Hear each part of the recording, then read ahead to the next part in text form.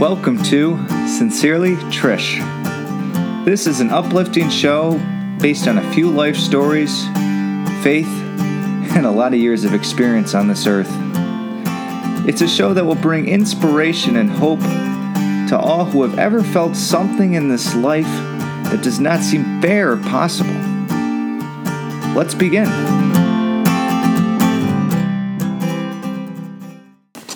Hello, welcome to show number 2. This is Sincerely Trish, coming to you live from Garage Band in the Tin Can. But remember, perfection is not our goal. Real life is our goal. And I put this together as an extension to my blog to help tell stories when life does not make sense. Today I want to talk about childhood friends and the friends that we made when we were under the age of 18. Because when we turned 18, we were all off and running in a million directions. And since this was before Facebook, we really lost touch. Yet we never really did. Why are those childhood friends so cherished? It's because of the depth of the relationship. It's because of the roots. We know them at a personal level. We've been to their house. We know their family. We know the mom, the dad. We know the sister, the brother. We know the pet dog. We know the family car. And do we have plenty of stories? We have sat around their dinner table. We know the family dynamics. And in a way, they helped us figure out who we were. Remember the first time the mom or the dad lost their temper in front of us? Remember we stayed outside because no one's mom wanted us to come inside? We've been to their bedrooms. We've been to their family parties. We know the grandparents. We know the cousins. These are the friends that we would go over and play with on Christmas Day just to see what they got. I know that if anybody calls me Pancho, I'm just going to wrap my arms around you because I know that you knew me when I was 10 years old. And the other thing I like about old friends is they always see you as young. Perhaps you gained weight. I'm not going to mention any names here. Perhaps you've lost hair. You know what? Who cares? Because those old friends still think of you as amazing and incredible. And maybe that's why childhood sweethearts are a good thing. When I was reflecting on old childhood friends, it helped me a little bit when I thought about my faith. I thought about my relationship with Jesus. And if we have that desire to move closer and into a deeper relationship with Jesus, why don't we take the time to incorporate the same traits we have with our childhood friends? Visit his house, visit churches, visit shrines. There are so many beautiful churches, and I'm sure you can name many that you've never been to. Get to know his mother. Our mother is the Blessed Mother, and God chose her to be the mother of his only son, his only child. If you want that deeper relationship, Mary will lead you there, right to her son. Get to know St. Joseph. Get to know the saints, the disciples, and in doing so, you can enter a closer relationship with Jesus. Just like in our childhood friends. You just need to know all the key players in his life. It's a very comforting thought to me, and I hope you'll take that with you if you want to enter that deeper relationship with Jesus. Today's guest is a childhood friend of Natalie, and although they never went to school together and they went away to different colleges, they shared that childhood depth. Natalie had somebody who was crazy and driven and loved to swim and compete just as much as she did.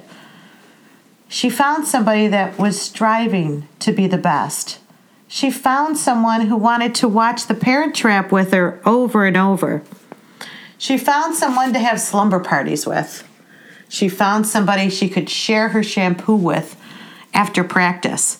She found somebody who would cheer for the older kids with her. I now introduce to you Alex Dockstetter. My name is Alex Dockstetter, and I have been a close friend of Natalie's since we were 7 years old. Natalie and I's friendship started as two inseparable, passionate 7-year-old swimmers who always knew how to bring out the best in each other. Natalie pushed me every single day, both physically and mentally, to be the best person I could be. Her constant laughter, cheers, smile, and shoulder to lean on were just a few of the amazing aspects I love about her with all of my heart. Together, we could do anything. We pushed the limits, were competitive with one another, but most importantly, were compassionate to each other. We understood the hard work and dedication each other put into the pool every day, and had a respect for one another like no other. We roomed together at every single swim meet. Our coach had no choice in the matter. One of the many lessons I learned from Natalie was to always celebrate and be joyful for others' accomplishments and positive qualities. Jealousy was not a word Natalie knew. She knew pure happiness for every good thing happening to those she loved. Isn't that what life is all about? Being happy for those around you? Natalie knew this like no other. Even before Natalie went to heaven, she constantly had me reflecting on how she herself would handle situations. She has the kindest, most genuine soul, and I am constantly asking myself, what would Natalie do? I know the answer to this, though, and it can be summed up in 2 words: live kindly.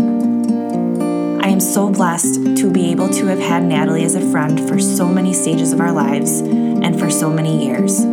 I know she has made me a better person. Her utmost passion for life, her family, her friends, and her faith is insurmountable.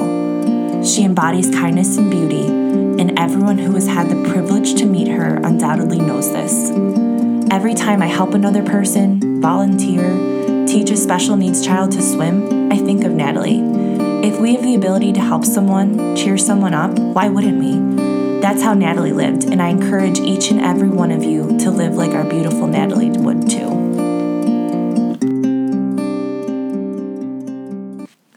Thank you, Alex. Help somebody. Cheer somebody up. Celebrate others. Have that pure happiness and joy in your heart. Live kindly and have that passion for life and for your family and for your faith. Again, that was Alex Dockstetter, a childhood friend of Natalie's. We should all reconnect with our old childhood friends, go to reunions, have them over. And remember, visit the Lord in His house. Visit churches. Get to know His mom. Those are the thoughts for show number 2.